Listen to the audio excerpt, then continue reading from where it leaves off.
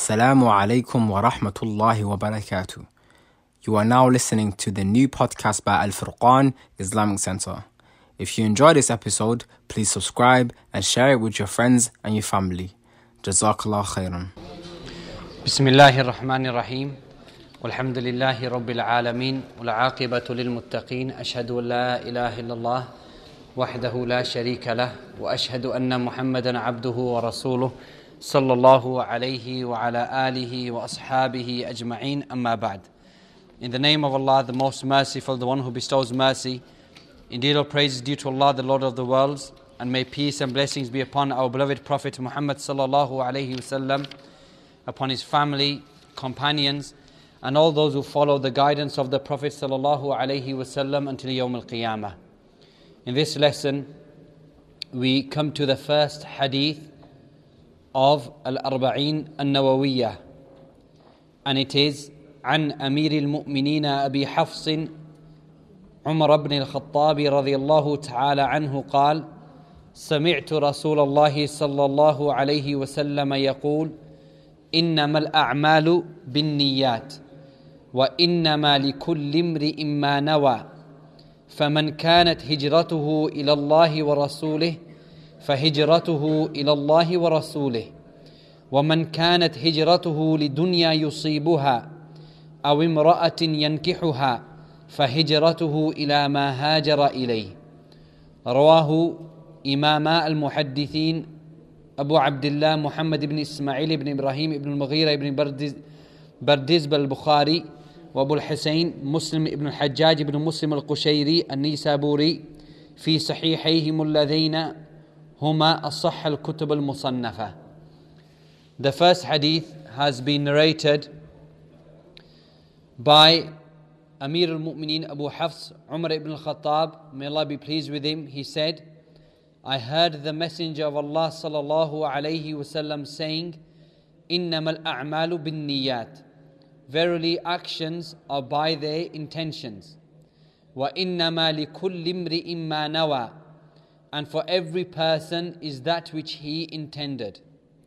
فَمَنْ كَانَتْ هِجْرَتُهُ إِلَى اللَّهِ وَرَسُولِهِ, so whoever made hijrah, i.e. migration, for Allah and His Messenger, for the sake of Allah and His Messenger, فَهِجْرَتُهُ إِلَى اللَّهِ وَرَسُولِهِ, then his hijrah is for Allah and His Messenger.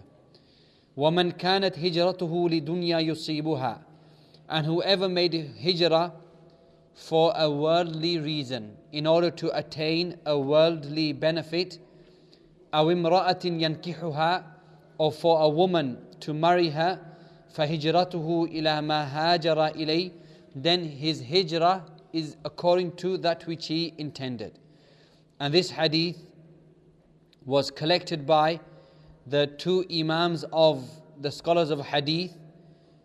First of them, Abu Abdullah Muhammad ibn Ismail ibn Ibrahim ibn al-Mughira al-Bukhari, and the second of them, Abu al-Husayn Muslim ibn al-Hajjaj ibn Muslim al-Qushayri al-Nisaburi. In the Sahih, Sahih Bukhari and Sahih Muslim, he said both of these books are the most authentic books of hadith which have been compiled. So in explaining this hadith, we're going to explain it in 4 parts. The first part is, or the first section is regarding the narrator of the hadith. And then the second part, or the second section, is the general meaning of the hadith. The third part will be detailed meanings from the hadith. And fourthly, a summary of the benefits from the hadith. So the person who narrated this hadith is Umar ibn al-Khattab radiyallahu anhu. And he's Amirul Mu'mineen because he was a second Khalifa of the Muslim Ummah after the death of the Prophet sallallahu alaihi wasallam and Abu Bakr. And he was related to the Prophet sallallahu alaihi wasallam at the 7th grandfather. So their lineage, it comes together at the 7th grandfather, and he was Ka'b ibn Lu'ay. And also, he is the brother-in-law of the Prophet sallallahu alaihi wasallam, because the Prophet sallallahu alaihi wasallam was married to his daughter Hafsa. And his kunya is Abu Hafs. And Abu Hafs, this is a name which is given to a lion. In the Arabic language, a lion has many names and many descriptions. Some of the scholars of al-lugha, of Arabic language, they said that a lion in the Arabic language has over 300 different names or descriptions. And some of them said over 500 different names or descriptions are given to a lion. Like Asad and Fahad and I think Usama and Abu Hafs and Abu al-Abbas. All of these are names which refer to a lion. And the Prophet ﷺ, he gave him this nickname Abu Hafs due to the strength and the authority which he was known for. And also with the Muslim Ummah, he's known as Al-Faruq. And the meaning of Al-Faruq is from Al-Furqan, i.e. the criterion, the decisive barrier between truth and falsehood. And the reason why he was given this nickname Al-Faruq, لأن الله فرق بين المسلمين والكفار بإسلامه. Because Allah, through the Islam of Umar, He set aside the people of Islam and the people of Kufr. Meaning, before Umar radiallahu anhu became a Muslim, the Muslims would practice their Islamic lives and Islamic obligations in secret. All of them afraid of the repercussions of the Quraysh. So if they prayed Salah, they would pray in secret. And if they met each other, then they would meet in secret. But when Umar radiallahu anhu became a Muslim, because of the strength which he had, Allah aided Islam and the Muslims through Umar radiallahu anhu. So before his Islam, they used to practice in private and secrecy. After his Islam, then the Muslims had the strength and the courage to practice their Islam in front of the enemies. And that's why some of the Sahaba, they said, لم يزل الإسلام عزا منذ أسلم عمر.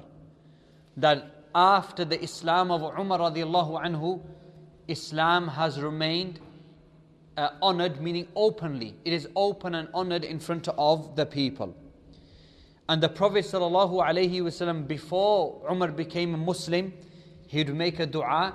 He would say, Allahumma a'izz al-Islam bi ahabbi rajulayn ilayka. Oh Allah, give honor and strength to Islam by one of the two people, whoever is more beloved to you, the two Umars, either Umar ibn Khattab or Abu Jahl. Both of these people, Umar and Abu Jahl, in the days of Jahiliyyah, they were known for their strength and courage and fearlessness and bravery and audacity. And so the Prophet ﷺ used to make a dua to Umar, to Allah. The Prophet used to make a dua to Allah, that whoever of these two men is more beloved to you, O Allah, Abu Jahl or Umar, then bring him to Islam. Because this will give strength and honor to the religion and to the Muslims. And Allah subhanahu wa ta'ala, He guided Umar radiallahu anhu. And Abu Jahl died upon al-kufr. And this dua of the Prophet sallallahu alayhi wasallam, it shows that Umar radiallahu anhu was beloved to Allah Jalla Sha'nu. And there are various examples of how the Muslims, they found strength with the Islam of Umar radiallahu anhu. First of all, the majority of the Muslims before him, when they accepted Islam, they used to accept Islam in secrecy. And maybe their neighbors would not know, or they would hide it from their family members. However, when Umar radiallahu anhu accepted Islam, he accepted it openly and publicly in front of everybody. And it is mentioned that he went to the house of Abu Jahl when he wanted to announce his Islam. And he knocked on his door, and then he said, إِنِّي جِئْتُكَ لِأُخْبِرَكَ أَنِّي قَدْ آمَنْتُ بِاللَّهِ وَرَسُولِهِ Muhammad sallallahu alayhi wasallam. He proclaimed openly that I have come to inform you that I have believed in Allah and His Messenger Muhammad sallallahu alayhi wasallam. Also, as an example of how Umar radiallahu anhu, how his Islam changed the way of the religion, was the statement of Ibn Mas'ud.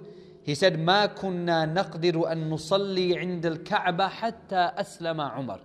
He said, we the Muslims, we were never able to pray in front of the Kaaba. As I mentioned, all of them would pray in secrecy inside their homes. He said, حتى أسلم عمر, until Umar became a Muslim. When Umar became a Muslim, then now they had the strength and the courage to go pray in front of the Kaaba, in front of everybody. In fact, Umar radiallahu anhu, he came to the Prophet sallallahu alayhi wasallam and he said, "Alasna ala al-haq in mitna wa in huyina."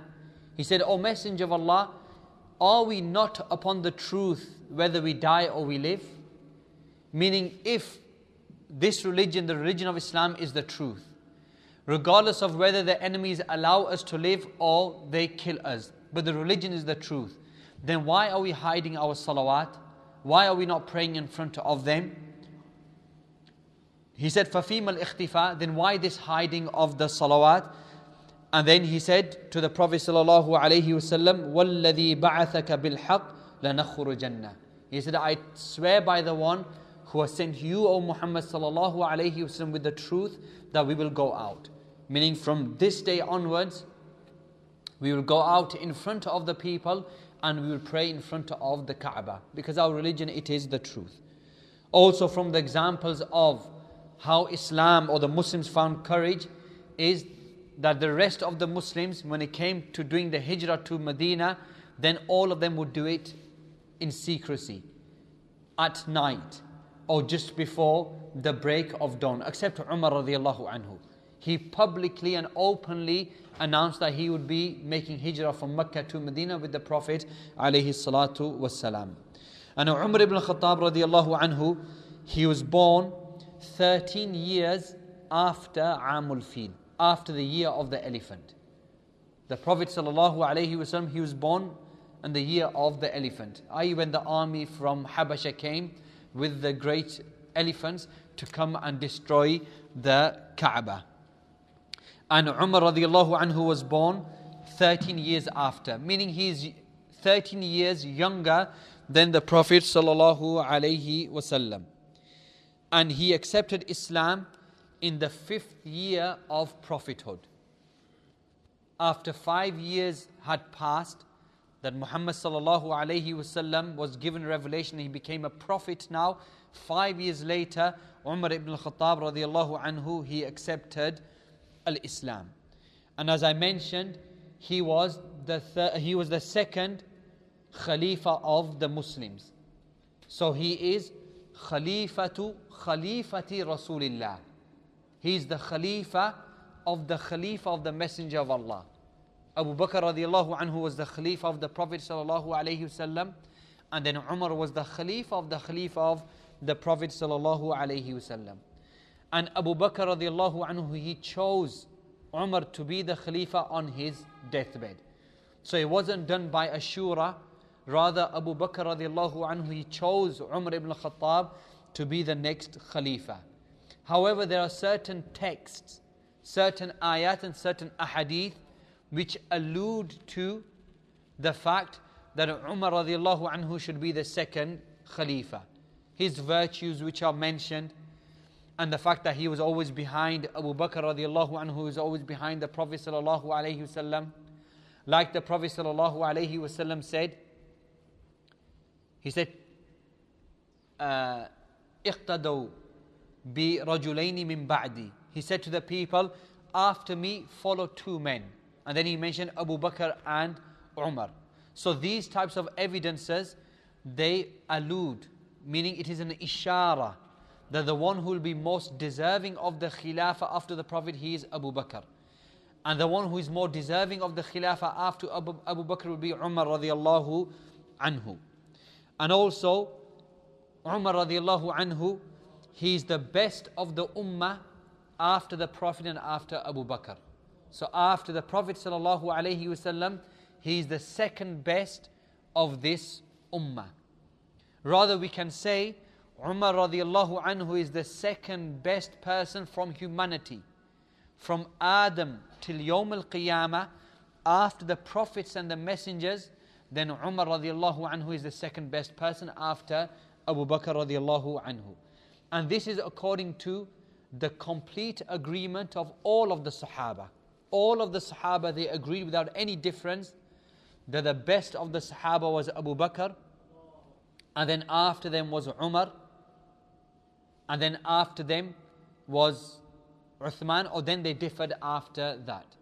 So in Sahih Bukhari, Ibn Umar radiallahu anhuma, he said, كنا في زمن النبي صلى الله عليه وسلم لا نعدل بأبي بكر أحد ثم عمر وثم عثمان وثم لا نفاضل بينهم. He said, Ibn Umar, that during the time of the Prophet sallallahu alaihi wasallam, nobody was equal to Abu Bakr. Nobody was as virtuous as Abu Bakr. And then after him, Umar. And then after him, Uthman. And then after him, we did not used to distinguish between the companions. And in some of the statements of the Sahaba, they say after Uthman, Ali radiallahu anhu. This statement of Ibn Umar, it shows two things. First of all, that the complete agreement of the Sahaba is Abu Bakr radiallahu anhu was the best of the Ummah, then Umar radiallahu anhu was the second best of the Ummah, the second best of the Sahaba. After this, the Sahaba disagreed. So some of them said Uthman radiallahu anhu is better than Ali. And others said that Ali radiallahu anhu is more virtuous than Uthman ibn Affan radiallahu anhu. So the point of agreement amongst the Sahaba is what? That Abu Bakr is first and Umar is second, and there is no difference in this. The point of difference amongst them was after Umar, who is the next best? The majority of the Salaf and the majority of the Sahaba is that the third best is Uthman, and then the fourth best is Ali. However, there are some amongst the Salaf who held Ali radiallahu anhu to be more virtuous than Uthman radiallahu anhu, and they are the minority. And all of this was mentioned by Al-Hafiz, Ibn Hajar, in Fathul Bari, in the explanation of the statement of Ibn Umar. And then he said, وَحَدِيثُ الْبَابِ حُجَّةً لِلْجَمْهُورِ. And this statement of Ibn Umar, this is an evidence for the opinion of the majority of the Salaf. That first it is Abu Bakr, and then it is Umar, and then it is Uthman, and then after that they did not distinguish between the Sahaba. And this narration, it also shows that loving Umar radiallahu anhu, this is from Iman. So from your Iman in Allah is that you love Umar radiallahu anhu, and you respect and you defend Umar radiallahu anhu. Also, in the Khilafah of Umar, many of the lands, they were conquered. And the Islamic empire, it was expanded. So during his reign, Iran was conquered. And Iraq was conquered. And Azerbaijan, it was conquered. Sham was conquered. Palestine was conquered. Some of southwest of Pakistan and India, what was known as Sindh at that time, that was also conquered. And finally he died 23 years after the hijrah of the Prophet sallallahu alaihi wasallam in Al-Madinah, whilst he was leading the Fajr prayer by a Persian known as Abu Lu'lu al-Majusi radiyallahu anhu warḍah. And he is the one who narrated this hadith an Umar طبعا رضي الله عن عمر ibn al-Khattab أرضاه. So this hadith, إنما الأعمال بالنيات. What is the general meaning of this hadith? The general meaning of this hadith is that every action is only judged by the intention which you have. So if you have a righteous intention and then the action which you do, then it will become righteous. But if you did a good action but you didn't have a correct intention, then the action is not considered to be righteous and good. This is the general meaning of the hadith. And what is the detailed meaning of the hadith? Firstly, the Prophet ﷺ, he said, Innama al-a'malu bin-niyyat. Innama, in the Arabic language, it is from adatul hasr, meaning it is restrictive. So this word innama, it restricts the meanings which are going to come afterwards. When the Prophet ﷺ said, Innamal a'malu bin niyyat, that actions are by the niyyah, by the intention. He's restricting the action according to the niyyah. This is what innama, it means al-hasr. That this action which you do, its reward and its validity is restricted by only one thing in this hadith. And that is the intention which you have. So if you have a good, sincere intention, then Allah will accept this action. If you don't have a good, sincere intention, then Allah will not accept this action. He said, Innamal a'mal, actions.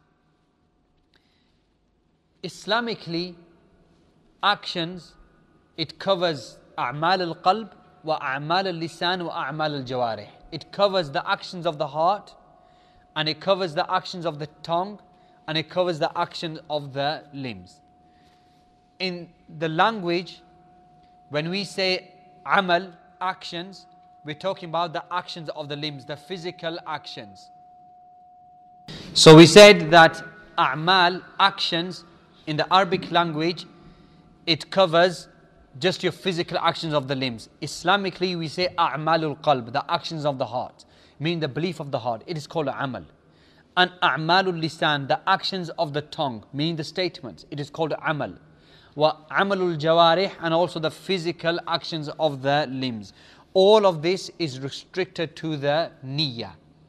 An-niyyat, niyyat is the plural of the word an-niyyah. What is an-niyyah? Linguistically, it is al-qasd. Al-qasd means an intention. Islamically, the meaning of an-niyyah is al-azm ala fi'l al-ibadah taqarruban ila Allah. It is for a person to have a strong determination to do an act of ibadah in order to seek closeness to Allah subhanahu wa ta'ala. This is the meaning of an-niyyah.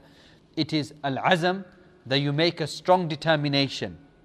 Ala fi'l al-ibadah, that you're going to do an act of ibadah, taqarruban ila Allah, as a means of closeness to Allah subhanahu wa ta'ala. وَمَحَلُّهَا الْقَلْبِ, and the place in which the niyyah exists is in the heart. وَالتَّلَفُّظ بِهَا بِدْعَةٌ, and as for announcing your intention, then this is an innovation. So the action that some of the people do, that before the salah, they verbally pronounce a niyyah. They say, whether it's in Urdu or Somali, in any other language or Arabic, they say, Oh Allah, I make an intention to pray this salah, this number of raka'at behind this imam, facing the qibla. This is an innovation. Why? Because the Prophet ﷺ and the companions never did this. Also, you don't make a niyyah for anything else. You don't pronounce the niyyah for anything else. When you're about to fast, do you make a special niyyah? No, it is in your heart. And when you're going to make wudu, do you say, Oh Allah, I am going to perform this wudu for this salah in this masjid? No, you don't. And so the niyyah, it is in the heart, like all of these other acts of worship.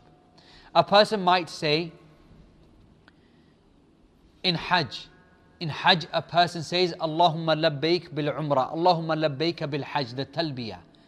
This, ikhwani, is not the niyyah. This is a talbiyah. And the ulama, they mention that the talbiyah, Allahumma labbaik bil hajj, Allahumma labbaik bil umrah, which you say out aloud, it is like a takbirah in the salah. You say Allahu Akbar out aloud to announce the fact that you have started your salah. The same when it comes to the talbiyah. You say Allahumma labbayka bil umrah, Allahumma labbayka bil hajj to announce that you have started the hajj. As for the niyyah, then it is in your heart. And so we said, innamal a'malu bin niyat. That your a'mal, your actions, they are only according to the intentions. Meaning, al-a'mal as-salihah al-maqbulah bin niyat as-salihah. That the righteous, accepted actions with Allah are according to the righteous intention. So if you do a righteous action with a righteous intention, then it is accepted by Allah. But if you do a righteous action, but you don't have a righteous intention, then this is rejected by Allah subhanahu wa ta'ala. وَإِنَّمَا لِكُلِّ امْرِئٍ مَّا نَوَى. And every person will be rewarded according to his intention. This second sentence, what is the difference between it and between the first sentence? The first sentence, the Prophet said, إِنَّمَا الْأَعْمَالُ بِالنِّيَّاتِ. Every action is according to his intention. In the second sentence, he said, وَإِنَّمَا لِكُلِّ امْرِئٍ مَّا نَوَى. And for every person is that which he intended. So are these two sentences the same? And the second sentence is only to emphasize the first sentence? Or is there a separate meaning in the first sentence and a separate meaning in the second sentence? The first sentence, it refers to the amal, the action. The Prophet said, إِنَّمَا الْأَعْمَالِ. Every action is according to the intention. The second sentence refers to the person, because he said, وَإِنَّمَا لِكُلِّ امْرِئٍ مَّا نَوَى. For every person is that which he intended. And this is the difference. So the first statement is about the action itself, that the actions are according to their intentions. And the second sentence is regarding to the person who is doing the action, that each person will be rewarded according to his intention. Another difference is that the first statement refers to whether the action is accepted by Allah or not. إِنَّمَا الْأَعْمَالُ بِالنِّيَّاتِ. Every action is accepted by Allah if you have a righteous intention. The second sentence, it refers to the reward which Allah rewards a person. That every person is rewarded by Allah according to his intention. And this hadith, that every action is according to his intention, it is general for every single type of action. However, there are certain actions which do not require an intention. Certain actions, even without an intention, Allah will reward a person for it. And from amongst these actions is Raddul Madhalim, for the right of a person to be returned to him. So for example, a person stole from another person and then he made tawbah. And now he wants to return this right which he stole from this person. Even if he didn't do it for the sake of Allah, he only did it because he's embarrassed, for example, or he doesn't want to be known as a thief. The ulama mention that the returning of the right, he is still rewarded for it, even if it is not with the correct intention. And also, when it comes to the removal of najasa from your clothing. So let's say a person has some najasa upon his clothing, some impurity upon the clothing. And now you want to pray. So a person without a niyyah, he just washes this najasa away. Can he now pray or not? Because he didn't make the intention that he was removing this najasa for the sake of Allah. The ulama say that as long as he has removed the najasa from his clothing, regardless of what the intention was, then his action is accepted. And therefore now he is permitted to offer his salah. And the niyyah, we need to have the niyyah for various reasons. Firstly, the niyyah is important to differentiate between different types of ibadat. النية تميز بين العبادة والعبادة. A person's intention, it differentiates between different types of ibadat.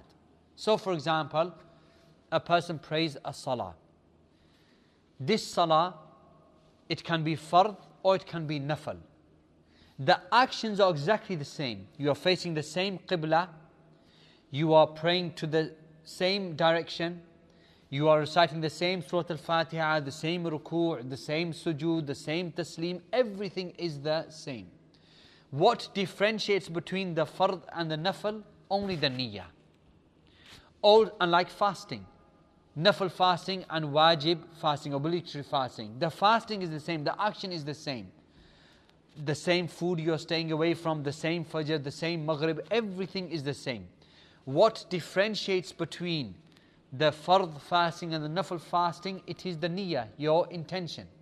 And for this reason the ulama say that for the fard fasting, you have to make a niyyah before the fajr. As for the fasting which is nafil, then you do not need to make a niyyah.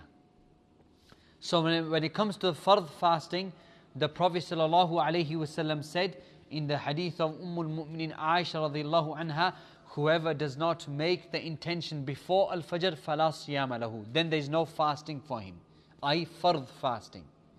As for the nafil fasting, then the Prophet ﷺ would sometimes wake up after Fajr, in the morning.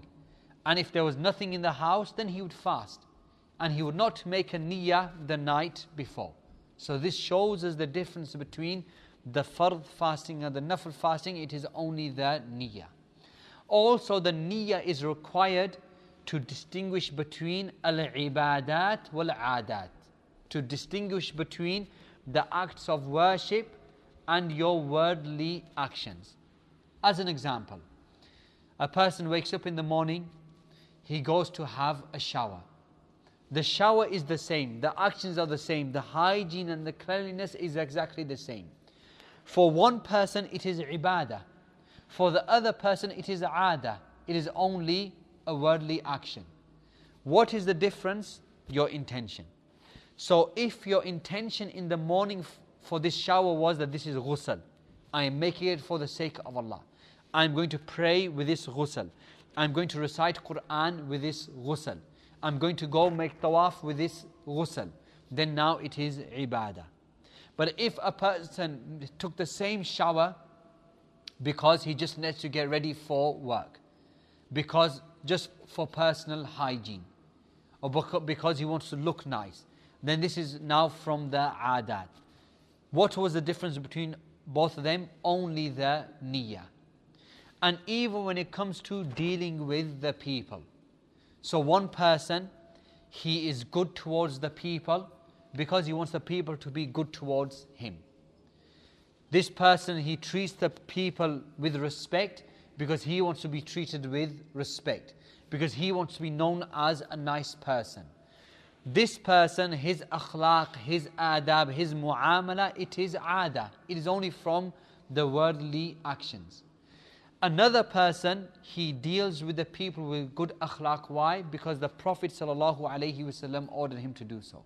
Allah subhanahu wa ta'ala ordered him to do so, because he is implementing the ahadith of the Prophet ﷺ.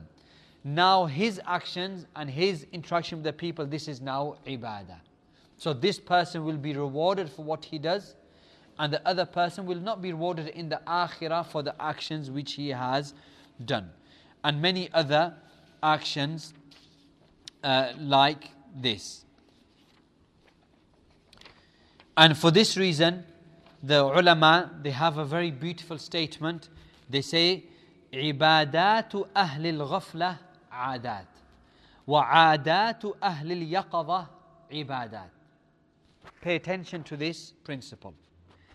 عبادات أهل الغفلة عادات. That those people who are negligent when it comes to their intention, even when they do actions of ibadah, then in reality it is only actions of the dunya, meaning there is no reward for them. وَعَادَاتُ أَهْلِ الْيَقَظَةِ عِبَادَاتِ. And the worldly actions of those people who are alert and they pay attention to their intention and their heart, for them it is ibadah. How so? A person who is negligent, he gives in charity, for example, he gives money to the poor, but he isn't paying attention to his intention. So he is giving money to the poor because he wants to be known as a generous person. So this action of ibadah, of giving sadaqah, for him, is there any reward for him? No reward for him with Allah. And therefore it becomes an aada. It becomes just a worldly custom which he does without any intention. So therefore Allah subhanahu wa ta'ala does not reward him in the akhirah.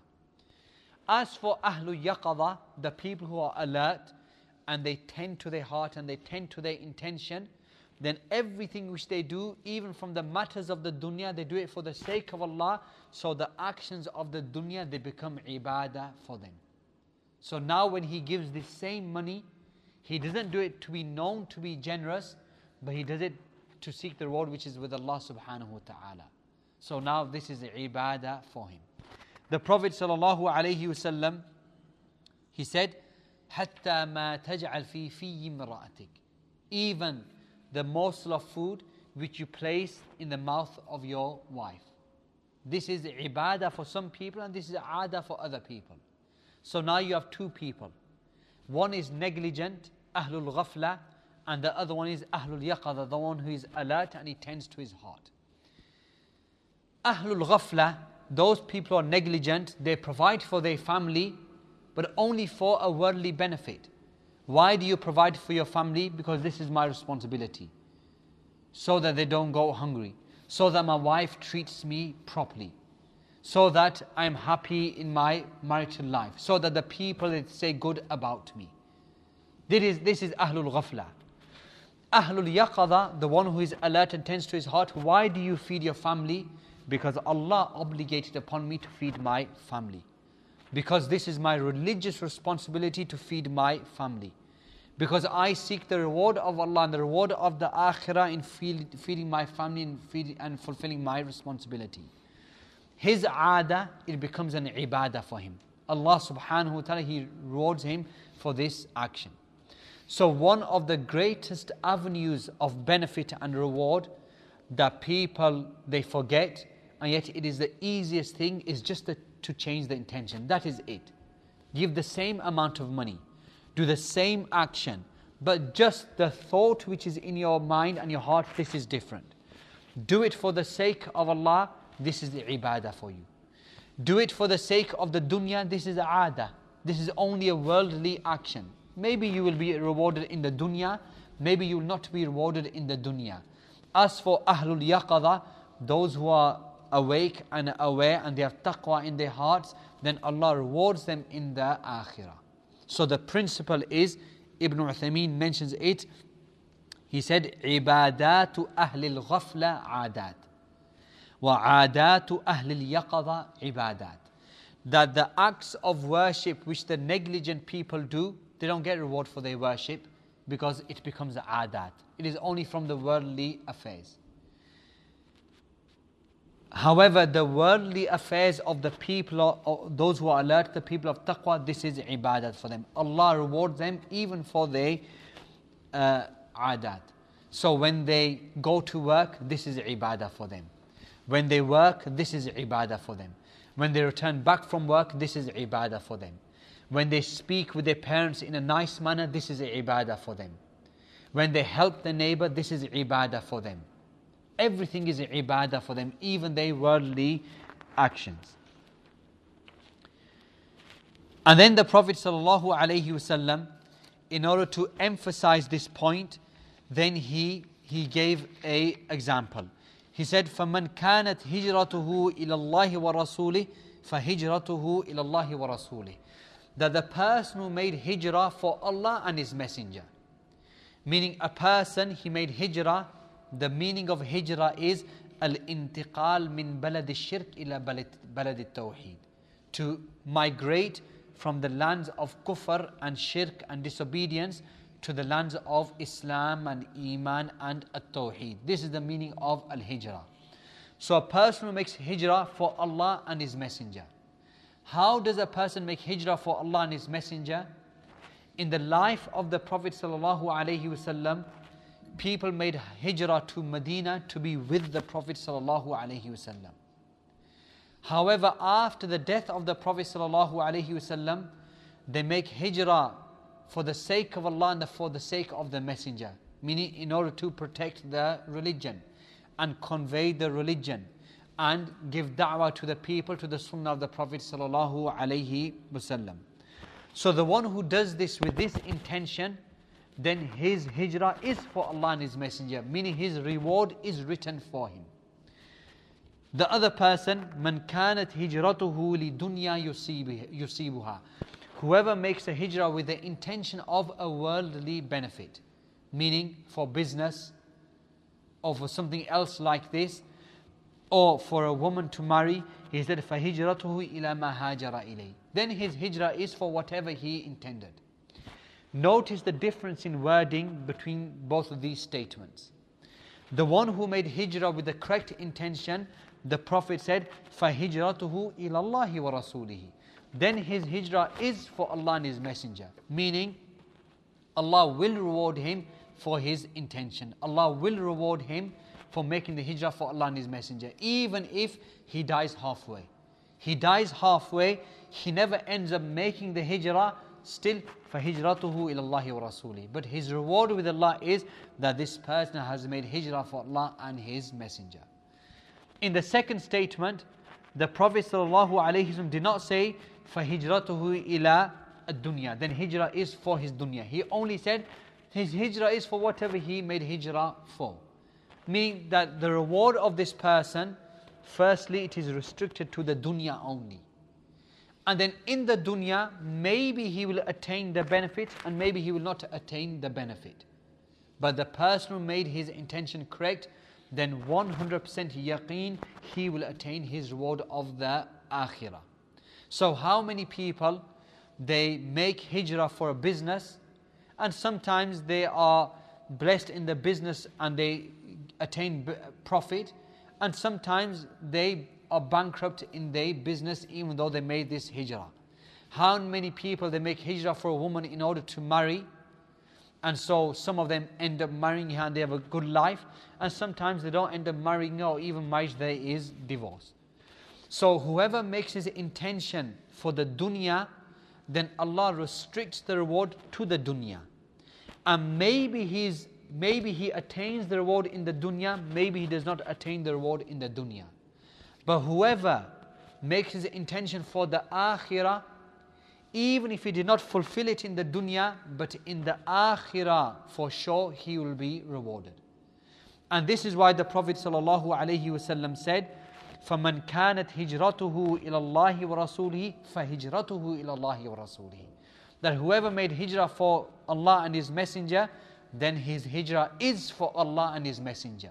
Meaning the reward is written for him, even if he never ended up fulfilling it in the dunya. As for the one who made the hijrah for a worldly benefit, for business or for marriage, then whatever he intended. Maybe he will attain it, maybe he will not attain it. Maybe he will be successful in the dunya, maybe he will not be successful in the dunya. And this hadith, from the importance of this hadith is that some of the ulama, they mentioned that this hadith is nisful ilm. This hadith, it is a half of all knowledge. A half of all knowledge goes back to this hadith. How?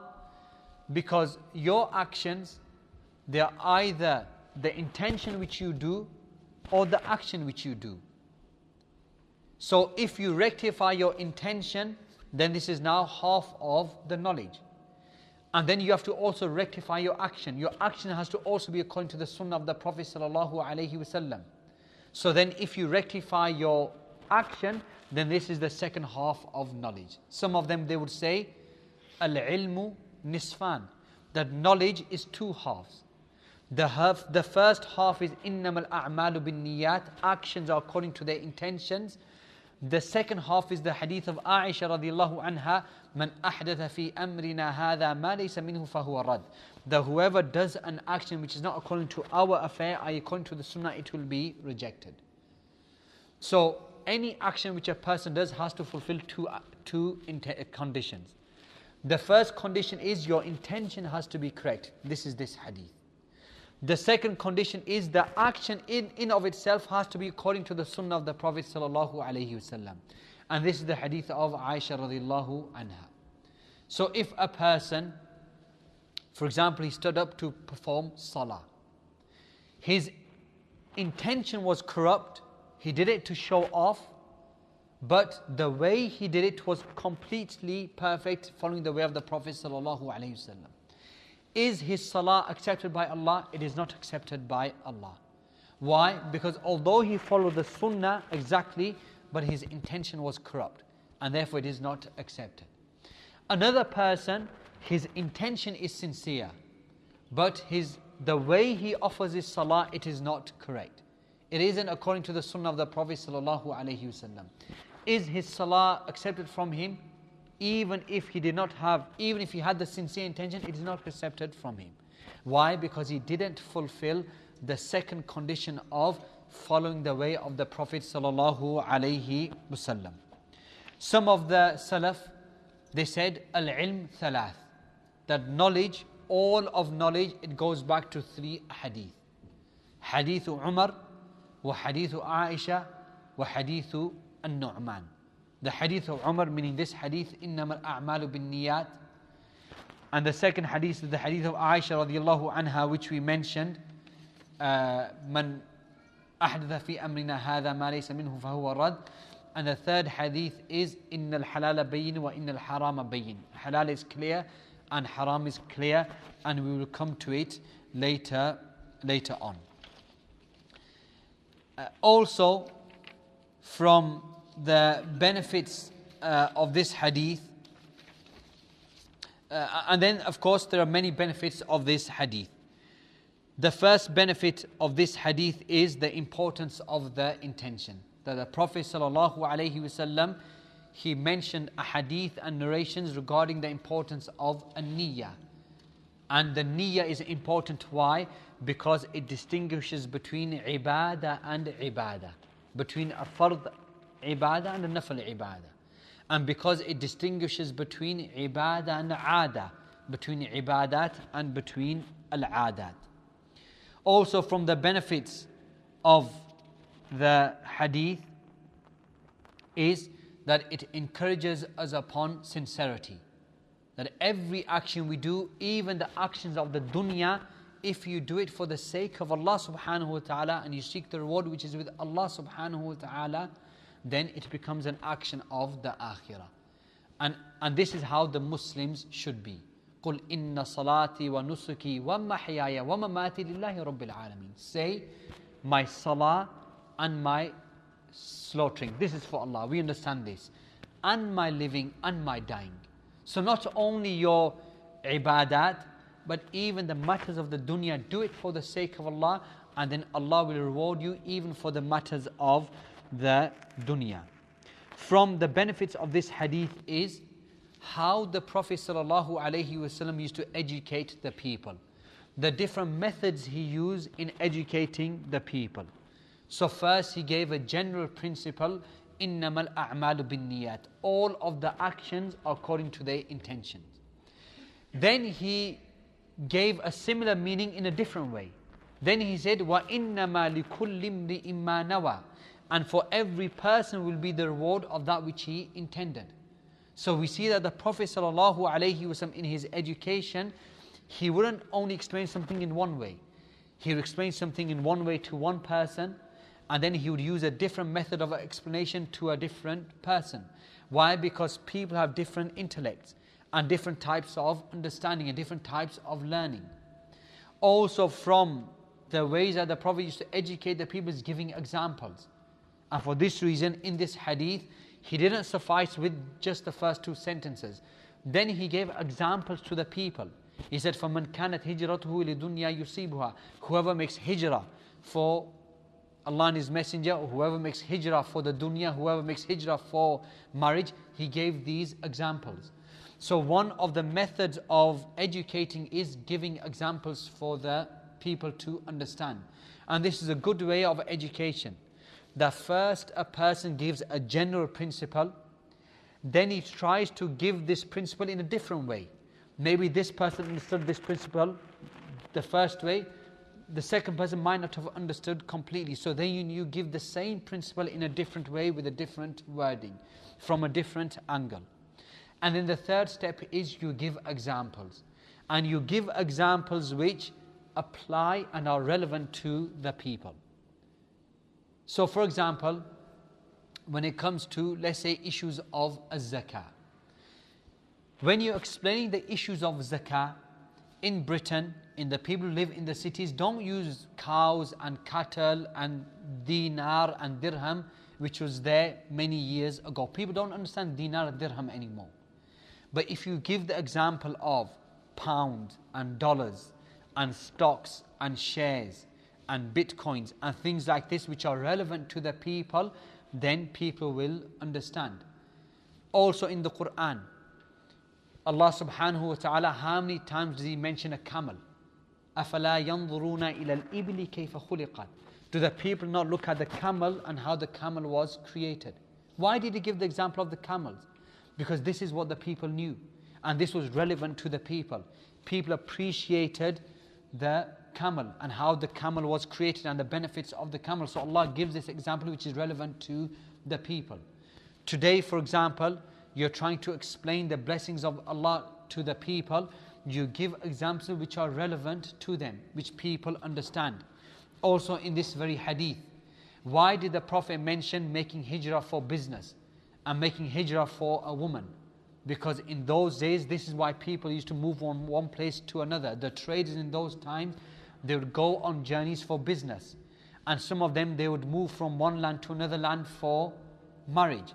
And so the Prophet ﷺ gave examples which were relevant to the people. And all of this is from the excellent way in which the Prophet ﷺ used to educate the people. Also, from the benefits of this hadith is regarding al-hijrah. That al-hijrah is from the great acts of ibadah. A question is often asked, what is the ruling of hijrah for those people who are living in the non-Muslim countries?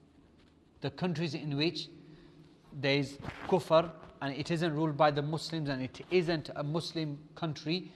What is the ruling of the Muslims living and abiding in those lands? Shaykh ibn Uthaymeen rahimullah, he mentions that the ruling is one of two.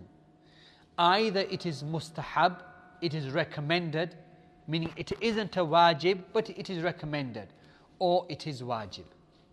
When is it wajib and when is it recommended? If a person is living, if a Muslim is living in the lands of the non-Muslims, and he isn't able to openly practice his religion, then now it becomes wajib upon him to leave this land and go live in the Muslim countries in which he is able to openly practice his religion. Here it becomes wajib for him. So for example, in our societies, if a woman is not able to, for example, wear the hijab in the streets, it isn't allowed for her to live in that country in which the hijab is now banned. She has to go make hijrah to a country in which she's able to wear her hijab and her jilbab. If we as Muslims, let's say in a particular non-Muslim country, we aren't allowed to build masajid, we aren't allowed to attend Salatul Jama'ah, then we have to leave that country and go to a country in which we are able to build the masajid. The second ruling is when it is only recommended and not wajib. And this is when you are living in a non-Muslim country, but you are able to openly practice your religion. Even in that country, it's not wajib, but it still remains mustahab, recommended. Why is it recommended? Because it is ibadah. And the asl of the ibadah, it is that it is recommended. And there is an important point here is that us Muslims living in this country in Britain, we have to justify our existence in this country. As Muslims, our existence in this country can't be only for dunya, only for the benefits, only for health. Rather, your existence in this country has to also be for the sake of al-Islam. Tomorrow, when Allah subhanahu wa ta'ala asks you, why did you remain in this country? it was either wajib for you to make hijrah, or at the least it was mustahab for you to make hijrah. So why did you remain in this country? How are we going to justify our answer in front of Allah subhanahu wa ta'ala? If you mention only dunya, then this isn't good enough. But along with the dunya, live in this country to spread Islam. Make it your mission to give da'wah to the people. Call the non-Muslims to al-Islam. So at the least, if you are questioned by Allah on Yawm al-Qiyamah, justify your existence in these non-Muslims, and you can say, oh Allah, yes, I moved for the dunya, but also I remained here because of your religion.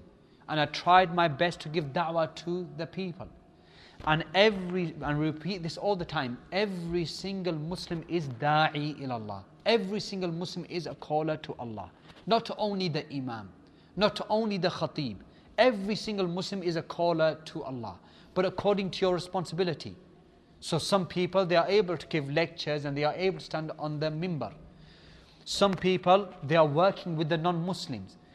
They have colleagues in school, in education. They have neighbors who are non-Muslims. You are da'i. Your actions is da'wah. Your actions are da'wah to Allah. Your statements are da'wah to Allah. So make your existence up in these lands, justify it with, I remain in this land to give da'wah to Allah subhanahu wa ta'ala. Also, from the benefits of this hadith is that this hadith is what the ulama call al-gharib. A hadith of the Prophet sallallahu alaihi wasallam, there are many types. They are either ahad and mutawatir. The hadith are either gharib or aziz or mashhur. The gharib hadith is the hadith which has been narrated by only one narrator in one of the levels of the chain of narration. It is called al-gharib. So this hadith, innamal a'malu bin niyyat, even though it is one of the most famous ahadith in Sahih Bukhari and Muslim, however, there's only one companion who narrated this hadith. It is only Umar radiallahu anhu. No other companion has narrated this hadith. The majority of the other hadith are usually narrated by 2 or 3 or 5 or 7 or more companions. This hadith is from one of the few hadith which only one companion, Umar radiallahu anhu, he narrated. And this type of hadith, in which there is only one narrator in one of the levels of the isnad, this is called gharib. And the hadith which is gharib can be authentic or it can be da'if, according to whether the chain of narration is authentic or not. This hadith, Al-Imam al-Bukhari, he began his Sahih with this hadith. And Al-Imam al-Nawawi, he began his 40 hadith with this hadith. And also his book Riyadh al-Salihin, he began with this hadith. In fact, some of the tabi'een, I think it was Qatada, he said, Man arada an yu'allif kitaban falyabda bi'innamal a'malu bin niyat. That whoever wants to begin writing a book, they let him begin with innamal a'malu bin niyat, to remind him of the importance of the correct intention behind that which he is writing. We ask Allah subhanahu wa ta'ala to rectify our intentions. We ask Allah subhanahu wa ta'ala for al-ikhlas. Wallahu a'lam wa sallallahu ala nabiyyina wa sallam.